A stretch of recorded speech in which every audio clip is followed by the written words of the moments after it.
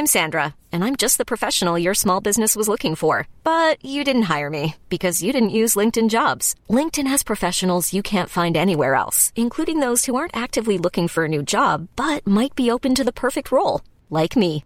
In a given month, over 70% of LinkedIn users don't visit other leading job sites. So if you're not looking on LinkedIn, you'll miss out on great candidates like Sandra. Start hiring professionals like a professional. Post your free job on linkedin.com/achieve today. Planning for your next trip? Elevate your travel style with Quince. Quince has all the jet-setting essentials you'll want for your next getaway, like European linen, premium luggage options, buttery soft Italian leather bags, and so much more. And it's all priced at 50 to 80% less than similar brands. Plus, Quince only works with factories that use safe and ethical manufacturing practices. Pack your bags with high-quality essentials you'll be wearing for vacations to come with Quince. Go to quince.com/trip for free shipping and 365-day returns.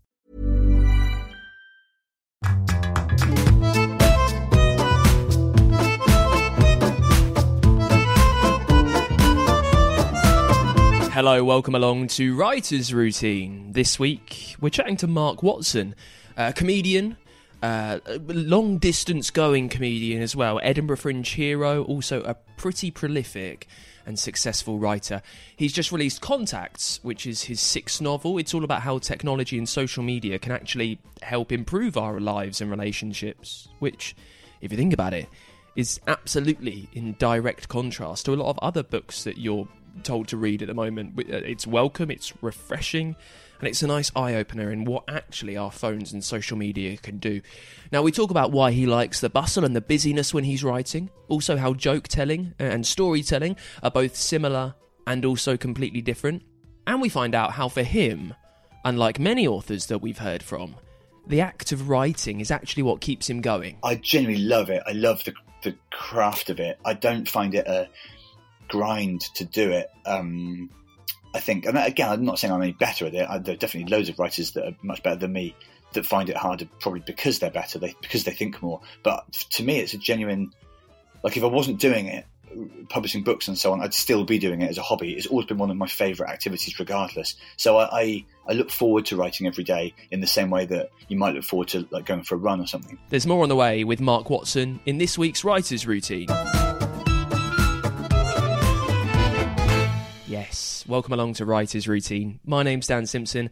Thank you so much for listening. This is the podcast where we take a look inside an author's working day to see how they get that mysterious kind of magic done. What are you reading at the moment, by the way? We're so focused on the work and the nitty-gritty of how you actually write that we never really talk about what you are reading when you have written. My resolution for 2020 was to read 20 books. Now, don't judge me about that. I'm a desperately slow reader. And if you think as well, for a lot of the time, for most of these interviews, I'm reading about half, 2/3 of a book for an author that I'm chatting to, and they don't count towards the final list. So I've done all of those. I've also done 18 for this year. 18's okay, I think. I tend to go through mad rushes and slow burns depending on what I'm reading. How are you getting on? Like, for instance, during Lockdown 1 here in the UK, I became absolutely obsessed with Malcolm Gladwell. Outliers. Have you read Outliers by Malcolm Gladwell? One of the best non-fiction books I think I've ever read. Absolutely burned through those. Then after that I read Wolf Hall, which is fantastic, Hilary Mantel. It is a little bit of a slow burner though. You take time poring over all the words and how it's formatted. So that took me a while. Now I'm on my 18th, which is P.G. Wodehouse. Can't go wrong with P.G. Wodehouse. I think during a second lockdown in the middle of autumn, there's just some magic in there. I'm reading Laughing Gas. So that's me. I mean, how have you done? How has your book reading gone this year? If you've done well, I hope it's included some of the guests that we've chatted to on the show. Maybe you'll put the new one from Mark Watson on the list. He's on the show this week. He's a brilliantly successful comedian, known for marathon shows where he's on stage for like 24, 48 hours at a time, raising loads of cash for charity as well. His new book is Contacts. It's all about James Chilton, who sends a message to his contact book on his phone saying that he plans to end his life. Then he sticks it on airplane mode. And then for those people he's texted, they have to work together to find out what's happened. It's one man's last journey, 158 chances to save his life. It was inspired by his own mental health addictions, drinking too much, his marriage coming apart too. Now, he believes that digital communication, tech and social media, they were his salvation during that time. Now, we talk about this and also how the idea came to him pretty much fully formed, how much he plans as well, why he likes to give the story a good going over at first. You can also hear about his staunch font opinions. We'll begin to that at the moment. I've been doing this podcast for like 3 years, and only in the last couple of months have I realised the trove of joy that is someone's font opinions. We hear about that, why he mixes them up between and sometimes even during his books. And we also talk about writing when you're touring on the road. So that's on the way. Let's get into it straight off then with Mark Watson and what he sees around him in the place where he sits down to write. Well, I'm fortunate to have, this is a rented place, but it's quite a large house, and I've got a little attic basically that I write in, which means that I can, as we speak, I'm looking out over people's gardens, the gardens of my next door neighbours, if that doesn't sound too creepy. And I've always liked to, where possible, write in high up spots. I like looking out over, cities out of a hotel room, for example, or I like seeing stuff happening, basically. A lot of writers seem to, when I read about them, they seem to like to sort of shut themselves away. They'll often retreat into nature or, isolate themselves. But I kind of enjoy being able to see activity. I find that more stimulating mentally for writing. Getting quite introspective early on. Why do you think that is? As a comedian, you're always in front of people performing like that, and you do, ludicrously long 24-hour shows where you're seeing people being stimulated like that all the time. Why do you think that's what gets you going? Yeah, well, good question. It might just be force of habit. It might just be that as a stand-up, I'm so used to being around activity and life, as you say, that's what comes naturally to me. But I think it's more than that. I think I am, I've always been kind of a city dweller. I'm not much of a sort of nature appreciator compared with some people. I think what gets my brain active is other people, what they do, I can't see anyone at the moment. There's not one person out in the garden doing something fun for me to spark off, which is quite selfish of them, really. No one's bouncing on a trampoline, no one's shoveling leaves, but just in general, these tiny rituals that make up people's lives, I think they're what make me feel alive. I just enjoy the feeling of being part of a huge kind of puzzle of other humans. So it's something to do with that, I think. It's something to do with enjoying being part of a game. Whereas if, when I'm in like a hotel room or something, I can see, it's a bit different these days because no one can really go anywhere. But in normal times, if I can see trains going in and out of stations or just the bustle of human routines, that makes me really happy. Whereas just looking at a mountain or something, I'd think, well, that's very pretty, but somehow wouldn't get my brain going in the same way, I think. Now, that's looking outside of your window. Take us into the room, also an attic, which seems, as a writer, quite a romantic place to get your words down. Tell us what you can see around you. What have you got on the walls? What's kind of sparking inspiration there? Yeah, it is quite romantic. It's not the way I necessarily planned it. It just happens that this place has this upstairs room. It does serve as a spare room if visitors are here, but obviously I see it as my writing space. And now we can't have visitors anymore. I've reclaimed it, almost as if I engineered this whole thing. I don't have a lot of stuff on the walls. There's a picture of the Clifton Suspension Bridge in Bristol, which is where I come from. There are a couple of other framed sort of pictures and stuff, and then there's a handful of bits and pieces, like one or two books, but quite a minimal number, 1 or 2 papers. I keep it fairly sparse here. I would find it hard to write surrounded by hundreds of other books. Sometimes, again, I'm always interested in what other writers get up to, especially more kind of distinguished ones. And often you see a picture of their study and it's just wall to wall volumes. But I think I'd find it slightly intimidating if every time I stopped between sentences, I glanced up to see all the books people had already finished off. Are there any of your own works there that let you know that you can do this when perhaps you're at a low ebb? It's interesting. You should say that. I do currently have my new book in front of me just because it worked out that way. I had to, I think I was chatting about it and I had it to hand so I could read a passage or something last week. But that's just a fluke because it came out recently. Normally I don't have other books with insight. I think it might be, I don't know if it's deliberate or not, but I sort of feel like, in a lot of ways it would make complete sense to do that, just as you said, to have them there as a kind of confidence boost. But I tend to, once I'm starting a new book or working on anything, I tend to try and forget what's gone before, basically. The books, it's satisfying to have the books out there, but I don't really draw on that thought. So I think, weird as it might sound, I kind of distance myself mentally from the books as soon as they're out. So generally I don't write with any, I do have them all. I'm not that Spartan. I've got them all on a shelf downstairs all together, but it's got a high shelf so people can't necessarily see them. I think it'd be weird if you walked into my house and immediately saw like a shrine to my own work. I have been to some writers' houses though, and you would not be surprised at how often that is actually the case. Yeah, I find it satisfying to have them all. I've also got a few foreign language copies for the couple of books that are, like, it's nice to have them as objects, and I do take some satisfaction and pride from looking at them without doubt. But I don't want that to be in other people's faces. You have to look quite hard to find them if you're a visitor. Now, this might seem incredibly niche and geeky to you, but we like to know what you're writing on. So on the desk, are you laptop? What software are you using? Go ahead with all that. Well, this is a Mac that I'm talking to, and this is what I always write on. Until a few years ago, I was a PC person.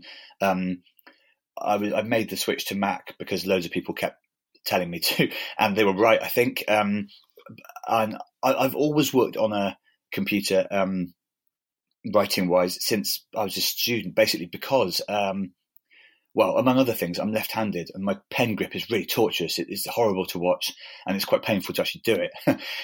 Exams at university used to absolutely kill me. So I for a long time, some people...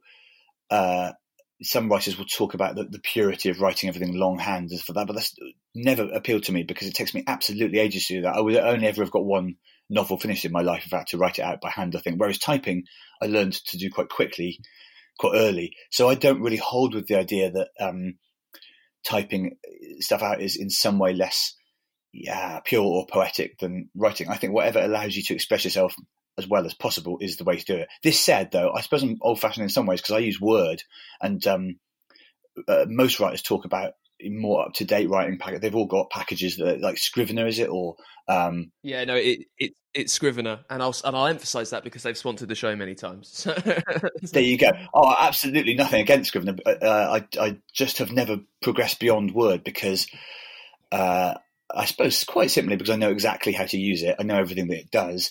And I don't think that I have any needs beyond that. And I am quite a stick in the mud. I sometimes with scripts and stuff, I've occasionally do screenwriting. And for that, I do use Final Draft, which is a great tool, which I taught myself to use laboriously. But this is the thing, I'm quite bad at learning to use new stuff. So if I was to use something else other than Word and it took me a while to master it, I'd quickly become grumpy about it. And getting even niche, just lastly on your writing space, what are your opinions on font, Mark? I do have some opinions on this, actually. I tend to use a different font every time. I've got a couple of favourites, there's one called Georgia, I think, quite fond of Garamond. But I basically, I do. It's quite interesting, the font thing. I tend to, firstly, use a different font every time because somehow that makes it feel more like a different project to me, like a new start. But also, I'll quite often change the font midway through a piece of work because someone told me that doing that would enable me to see things more freshly. And I think it's true.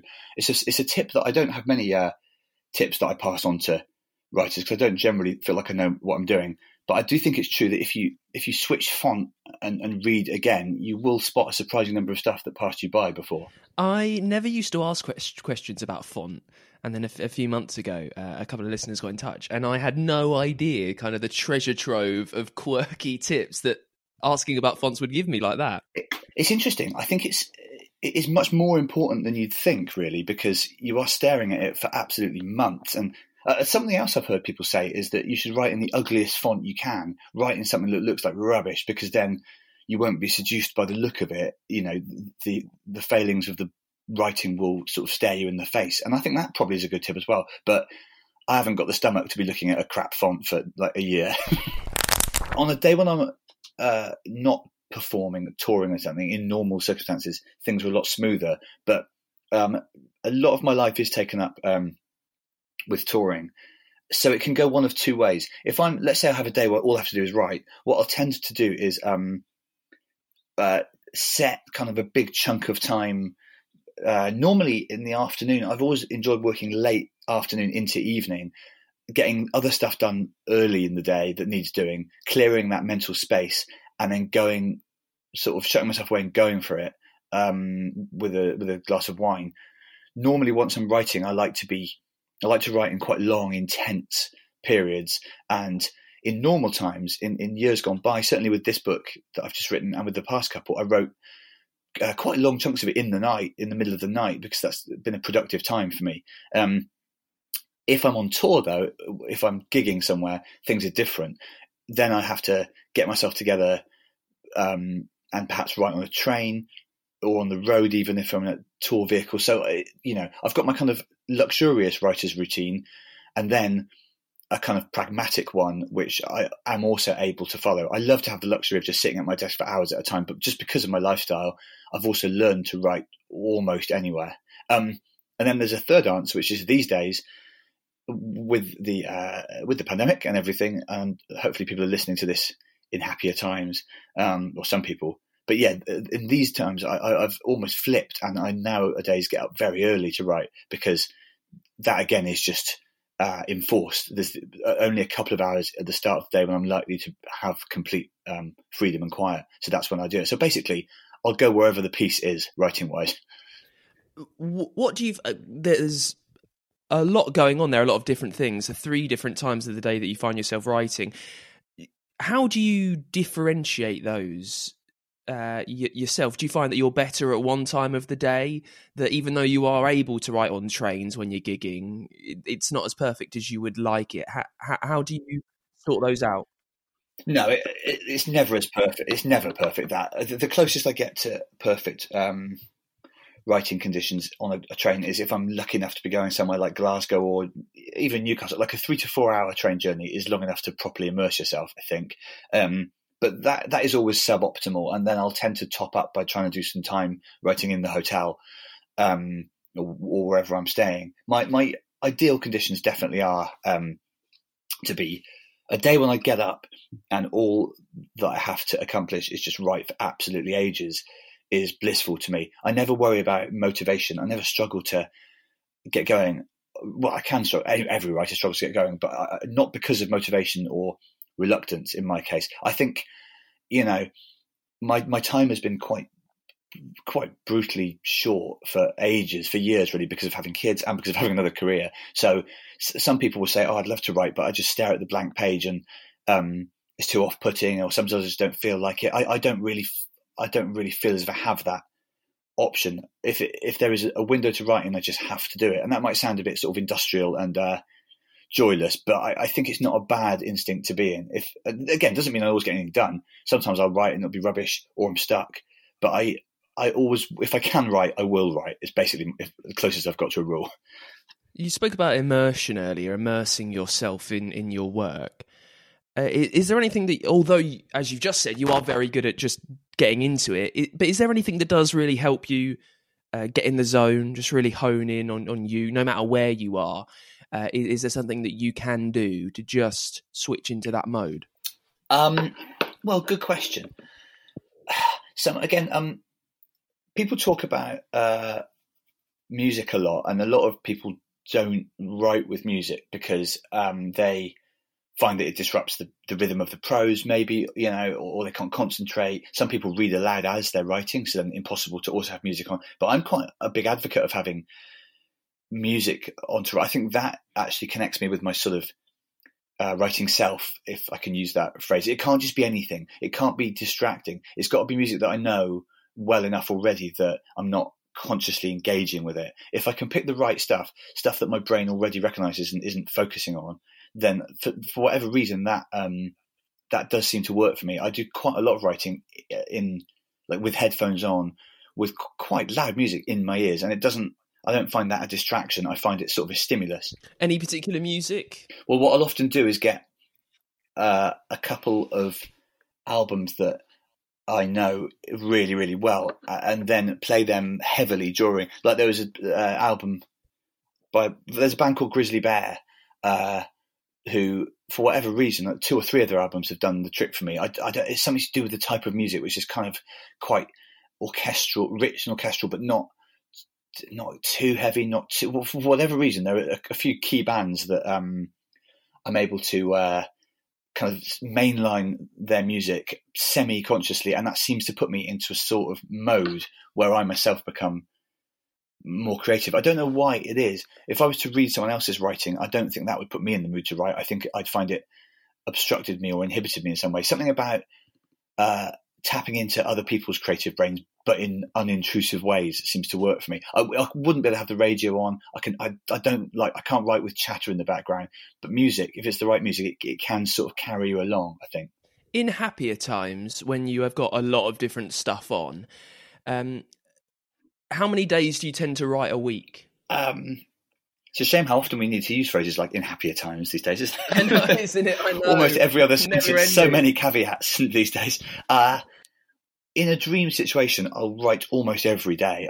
I'm not great at relaxing. I find if I've got a book on, my brain is always circling back to it, even if I've got in trouble before for going on holiday or on weekend breaks and still not being able to really zone out.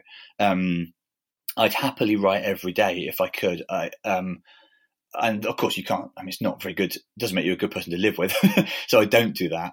But I genuinely love it. I love the craft of it. I don't find it a grind to do it. I think, and again, I'm not saying I'm any better at it. There are definitely loads of writers that are much better than me that find it harder, probably because they're better, because they think more. But to me, it's a genuine, like if I wasn't doing it, publishing books and so on, I'd still be doing it as a hobby. It's always been one of my favourite activities regardless. So I look forward to writing every day in the same way that you might look forward to like going for a run or something. It's interesting because there is a confliction there almost in that you love writing, almost romantically if you're able to have the whole day. But also you mentioned that it's quite industrial the way you work. It's this need to just let's get down, let's get those words out. What is the aim for how much you're working on a day? Have you got a word count in mind? Is there a specific format in which you do it? Well, I never set an actual word count. I'd never say 500 or 1,000 words or anything, because I feel like then you are just, trying to run the clock down sort of thing. Then you are just trying to pile up words for the sake of it, or I would be anyway. But I do take a certain satisfaction in passing those milestones. Like I don't check how much I've written as I'm going along very often, but if I have a break and have a look and I've done like 1,500 words, whatever it might be, I do feel like, okay, something substantial has been achieved here. So I suppose what I'm saying is I don't have actual targets, but I do kind of congratulate myself if there's a large word count on the board. And of course, again, sometimes that might all be rubbish. That sometimes you'll write one good sentence and that's all you actually end up with, especially with a novel. Loads of times with a novel, so little of what was your first draft actually remains word for word. I remember once I went on a flight must have been flying to Australia, but I remember the first leg was via Hong Kong anyway, and I got out of Hong Kong. I'd written something like 8,000 words, some insane tally like that, because I'd just been writing from takeoff to landing. And I was absolutely delighted with myself. But if you actually looked at that writing and how much of it got into the final book, I bet it was almost none of it. I think sometimes with a novel, it's the psychological momentum that's important, feeling like you're pushing the story forward, pushing yourself forward, even if you know as you're getting it down that it might not be perfect by any means, that you might not actually use it. I think that's why I always say to writers, just keep putting words on paper, even if you're stuck, even if it doesn't seem like it's going well, write something. Because the process of that is still dragging you through this project. It's still worth doing, even if you don't think it's going well. Whereas stopping will not get you anywhere. It will just discourage you, obviously. Once you lose momentum in a long project, very, very hard to get it back.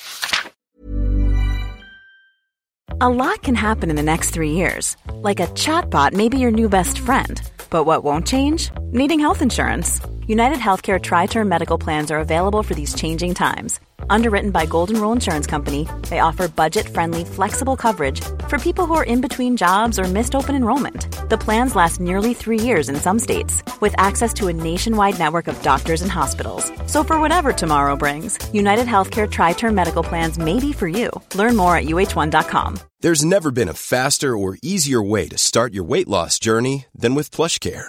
PlushCare accepts most insurance plans and gives you online access to board-certified physicians who can prescribe FDA-approved weight loss medications like Wegovy and Zepbound for those who qualify. Take charge of your health and speak with a board-certified physician about a weight loss plan that's right for you. Get started today at plushcare.com/weight loss. That's plushcare.com/weight loss. plushcare.com/weight loss. Hold up. What was that? Boring. No flavor. That was as bad as those leftovers you ate all week. Keke Palmer here, and it's time to say hello to something fresh and guilt-free. Hello Fresh. Jazz up dinner with pecan-crusted chicken or garlic butter shrimp scampi. Now that's music to my mouth. Hello Fresh. Let's get this dinner party started. Discover all the delicious possibilities at hellofresh.com. We'll get back to it with more from Mark in just a sec. Very quickly before then, a little reminder, if you enjoy these podcasts, if you've just found us maybe, and you've got like 130 odd episodes worth of tips and advice from some of the best authors around that's really helping you out, if you think they're worth a few quid, a couple of dollars a month, you can help us out with that. Sign up, support us at patreon.com/writersroutine. That's how you help the show. You can get thanks on there. You can get a little bit of merch sent your way. You can even find a way for your book to sponsor this show. Doesn't need to be a lot. I'll be honest, a little bit awkward even chatting about it. I'm British after all. But if you do love what we do, if you want to see us carry on bringing you these chats with the best authors around as often as we can, you can help that happen by supporting us over at patreon.com/writersroutine. Let's get back to it then with this week's guest on Writer's Routine, Mark Watson, talking about his brand new book, Contacts. In this half, we talk about how much he plots and why he's afraid of spreadsheets. We also chat about tone, how he balances the lightness of being a comic and perhaps the darkness of some of the subject matters. And we pick things up talking about the planning and how much an idea changes from beginning to end. The idea for this book was kind of quite a neat, clean idea. So as soon as although it was still complicated to write, once I'd had the initial idea, that it wasn't ever going to change enormously from first moment to last. Whereas I've written books in the past where something was wrong with the initial idea, or the plan that I started out with wasn't quite right. And so so I think it's partly that. Partly it's about discipline, but also some ideas are, the two books I've written that were closest from first thought to execution were this one, Contacts, and a book called 11 from years ago. And both of those were ideas that I still had a lot of work to do between first moment and final draft, but the central idea didn't change that much. Whereas if you have an idea that mutates a lot as you're going along, then I don't think it matters how many times you've done it before. You're still going to be wrestling with it a lot. So I think you do get better at it, but the fact is when you're planning, and I do quite a lot of planning and plotting before I start, you still don't really know if that plan is going to stand up or if you're going to have to go, rethink, start bits again, all that. So I think that affects it. I like to think I've got better at the process because it's been, as you say, a number of books and a number of years. But I still think each book is a case-by-case basis, basically. You don't know till you're in it if it's working or not. We'll get to Contacts in just a sec. I'm interested in you not writing to a limit each day, and some days you might not be able to get to write. How does that work when you are writing to a deadline, when you know that, okay, by November the 4th, you need to have done 80,000 words and you need to have handed that in? How does that work? How are you planning your time to make sure that you're ready to hand in then? Well, it's very difficult. Everyone knows that writing to any sort of deadline is difficult, even if you're just talking about a 1,000-word article or something. With a novel, I think, you do need a sensitive editor. You need a sympathetic editor, because I don't think that you can. Obviously, you do have to write to deadlines, and with a novel, there will be times where it literally is a case of on November the 4th, this is going in. But I guess if you've got a good editor, which is absolutely essential for writing a novel and for publishing one, I think you have to have a relationship where you can say, look, you can have it on November the 4th, but not this bit won't be right. This bit needs changing. This, but I think it's pretty hard to, much as I'm good at setting targets and working and having a routine and stuff like that. Nonetheless, a novel is such a difficult beast. It does get away from you at times. Sometimes you have to accept you're behind where you want it to be, and you're not going to resolve a problem today. You might not do it this week. So that's part of it, I think. I'm reasonably good at being disciplined and hitting goals, but I don't think novels ever cooperate with you that much. I think you have to accept that a book is going to mess with you and with your timelines quite a lot along the way, and you have to hope that whoever you're writing it for understands that. Luckily, they will, because they'll have published loads of other authors who were also a shambles. Now, I've been really excited to ask you this question because I believe you are the first comedian who I've spoken to that's written a novel. Now, because I think you have to consider comedians one of the ultimate storytellers in that they're able to get away, a story, a joke in just a few lines, with a beginning, with a middle, with a good punchline. And I know that you spend a lot of time crafting that. What did writing jokes teach you about writing stories, full-length novels? Well, it's interesting this, because you're right. Surprisingly, to me, it's surprising that not many of my fellow stand-ups write novels, are interested in it. Because I do think that the techniques are similar in a way, but they're almost two different crafts for me. I spend a lot of time on a novel honing, polishing, thinking, and most of what I do on stage is much more instinctive than that. I don't commit a lot to paper. I don't write routines out very much or jokes. I tend to just, I do have like bullet points or notes to work from, but I'm not very scripted as a stand-up. So they're kind of different disciplines. But one thing I certainly have learned is economy, I think, because as you say, with a stand-up routine, with a comedy show, you've got to get a story away pretty fast. You can't be messing about. You can only afford to include what is absolutely necessary for the thing to work. And sometimes when I'm reading a novel, I was talking about this with someone the other day, if you read a novel that lacks storytelling focus, it might be very prettily written, but the story is slowly or uneconomically told. I do always think, come on, get on with it, in the same way that you might if you watch a stand-up rambling on stage. So I think that's one thing. I've learned from comedy that an audience requires you to hit certain points. You can get there however you want, but you need to remain interesting. And I think that's quite a good precept for a novel. Any novel, you'll find there are passages where you're just drifting. You've slightly lost sight of your obligation to make it fun for the audience. And on stage, you can't do that. If it's not fun every minute, you'll know about it. So I suppose that's one thing I've learned. I've learned to be like quick and sharp, and I try to carry that into my writing so that people are never bored. Now, without teaching a comedian anything, please, I ask you that because there's a brilliant video on YouTube. It's of Jerry Seinfeld. You think of your comedy, what you will, but he's talking to the New York Times about how he writes jokes and he shaves off syllables to make it as punchy and quick as possible. And it's absolutely fascinating. Well, listen, the new book market, it's Contacts, and you've already touched on the idea, but we kind of always get into books in the same way. So tell me about the moment when that first idea, how vivid it was for you, how it came into your head, how did it present itself? Well, so the book is about a guy who threatens to end his life and sends a text announcing that to his whole phone book, which is why it's called Contacts, because, all of his contacts receive it, people he knows very well and people he doesn't know. And it was something that happened to me years ago. I wasn't the sender, but I received a sort of desperate message from someone, which, because of the way it was framed, had obviously been sent to a whole phone book. And at the time I helped out as best I could, like a lot of people did, and it was all right in the end. But it did stay in my head as I don't think I consciously logged it as a potential thing to write about. In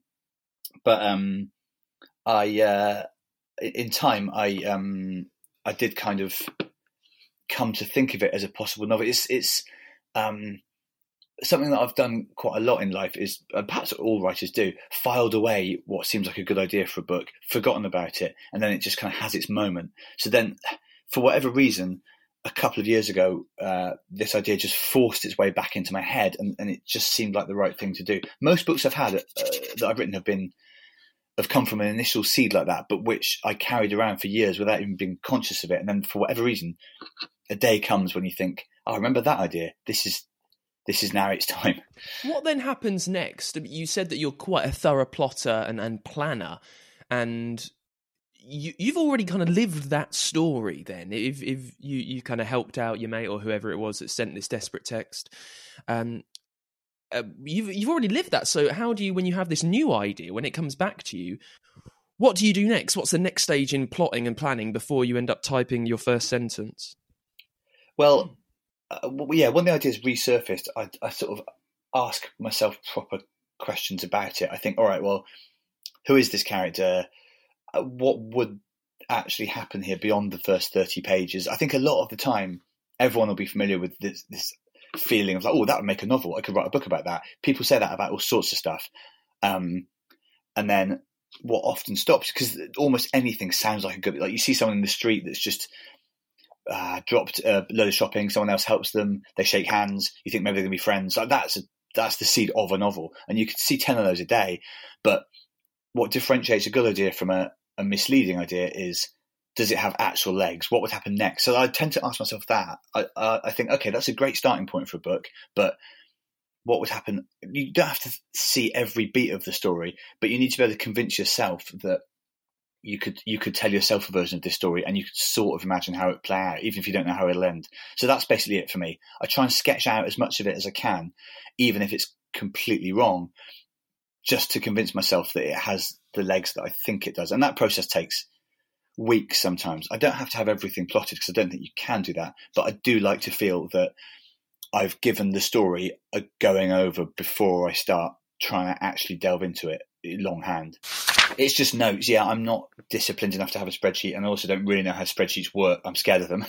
If someone sends me a spreadsheet or an Excel file or something to look over as an attachment, I can do it, but I don't like it.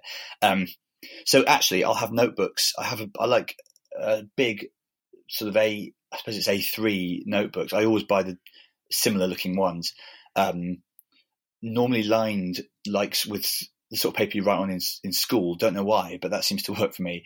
And I'll just write. What I like to do actually is break up a couple of pages into boxes, number them, and then see if I can move from one box to another. This is something that a sort of mentor and friend of mine called Philip taught me years ago.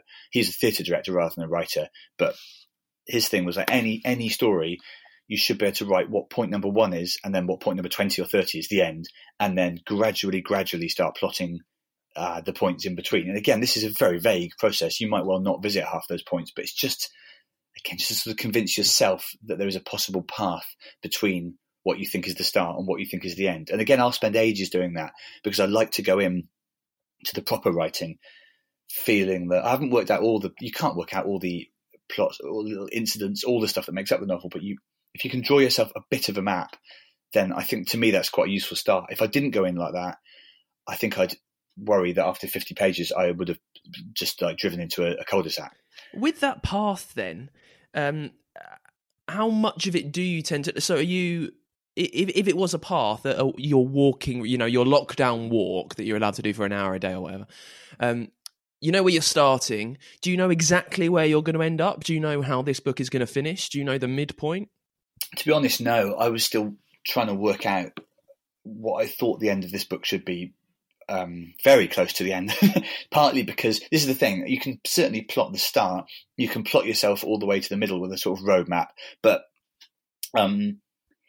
people mystify the process sometimes and say, oh, the characters start to talk for themselves. The characters take a life of their own on. And, it can sound really silly when people talk like that. But it is true that by the time you've written 50,000 words of a book, it has taken on a certain momentum which you didn't anticipate. So it's not quite as simple as thinking, oh, I know what the end will be. Because 6 months from that point, you think, oh, I know what the end was, but that doesn't quite make sense now that I understand who the characters are. So I think, some writers say that they start with the end and work backwards, basically, so they always know where they want to get to, and it's just a matter of working out how to do that. And that fascinates me, because I suppose that is optimal, because then you always know what your target is. But I've never written a book like that. I've never known 100% what the end is, because I think, for me, I can't know that until I know like where the book wants to go. What's interesting is that how the premise of your plot, anyway, that what I was sent through, seems to be a kind of almost a direct contrast of what a lot of people are saying about tech and social media at the moment. Yeah, it is. So a lot, we're being told that screen time is bad, that, social media has made us more antisocial than ever. But this book is about how digital communication is a salvation. What do you think about that? Well, yeah. So in the book, everyone, the suicidal character's phone is off. It's switched to flight mode, actually. So people can't contact him, and so they have to contact one another and try and form a sort of alliance to help him. And just in the past few weeks, there's been a real life incident like this where a guy put a thing on Twitter saying, "I'm doing really badly here. Can anyone just say hi?" Basically, there was no more to it than that. But it worked. Loads of people that he never knew, like, just jumped on in, like, what they call a pile on Twitter, but the opposite, a benign pile on. And, this kind of thing does happen quite a bit.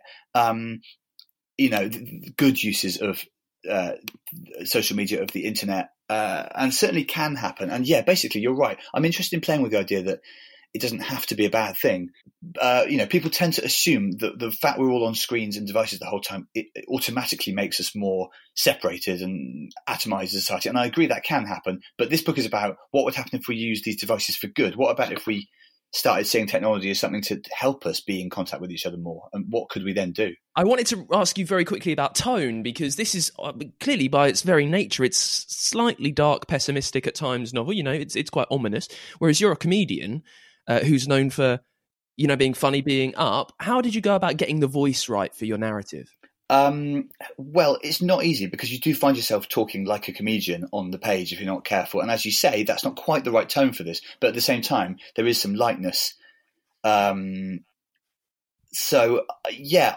tone is something that you gradually work on. You build layer on layer. I always try and not sound like the Mark Watson who's a stand-up too much, even though that might be what people are expecting from the book, because I want it to sound different from that, and I want to be able to unpack different themes. This is an opportunity, this book, because of the subject matter, there's an opportunity to go quite deep, but also be quite light.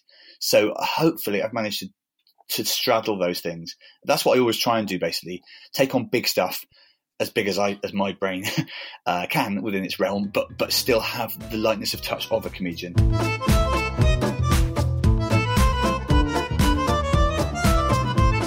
And that is it for this week's Writer's Routine. Thank you so much to Mark Watson for coming on this show. If you like what you heard, you can grab a copy of his new book, Contact, his 6th novel. I've got a link for you in the episode notes wherever you're listening, and over at writersroutine.com as well. While you're there, you can get in touch with the show. Drop us a line on the contact form, let us know what you're thinking. You can also do that by leaving a review over on Apple Podcasts.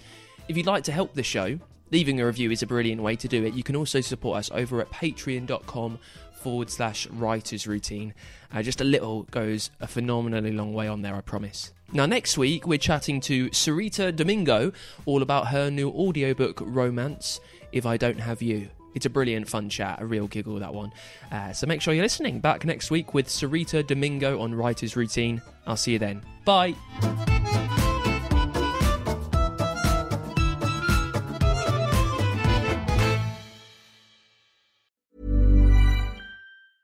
Step onto the legendary clay courts of Roland Garros, where the world's best players battle it out at the French Open for a chance to win a Grand Slam title. Tennis Channel Plus is your place to watch. Stream every court from your phone or smart TV live in HD. See the action unfold as legends fight for glory and new rivalries emerge. Daily live coverage begins Monday, May 20th, with match replays on demand so you never miss a moment. From the first serve to the final point, Roland Garros promises unforgettable moments and new chapters in tennis history. Stream now with Tennis Channel Plus to be there when it happens. Ever catch yourself eating the same flavorless dinner 3 days in a row?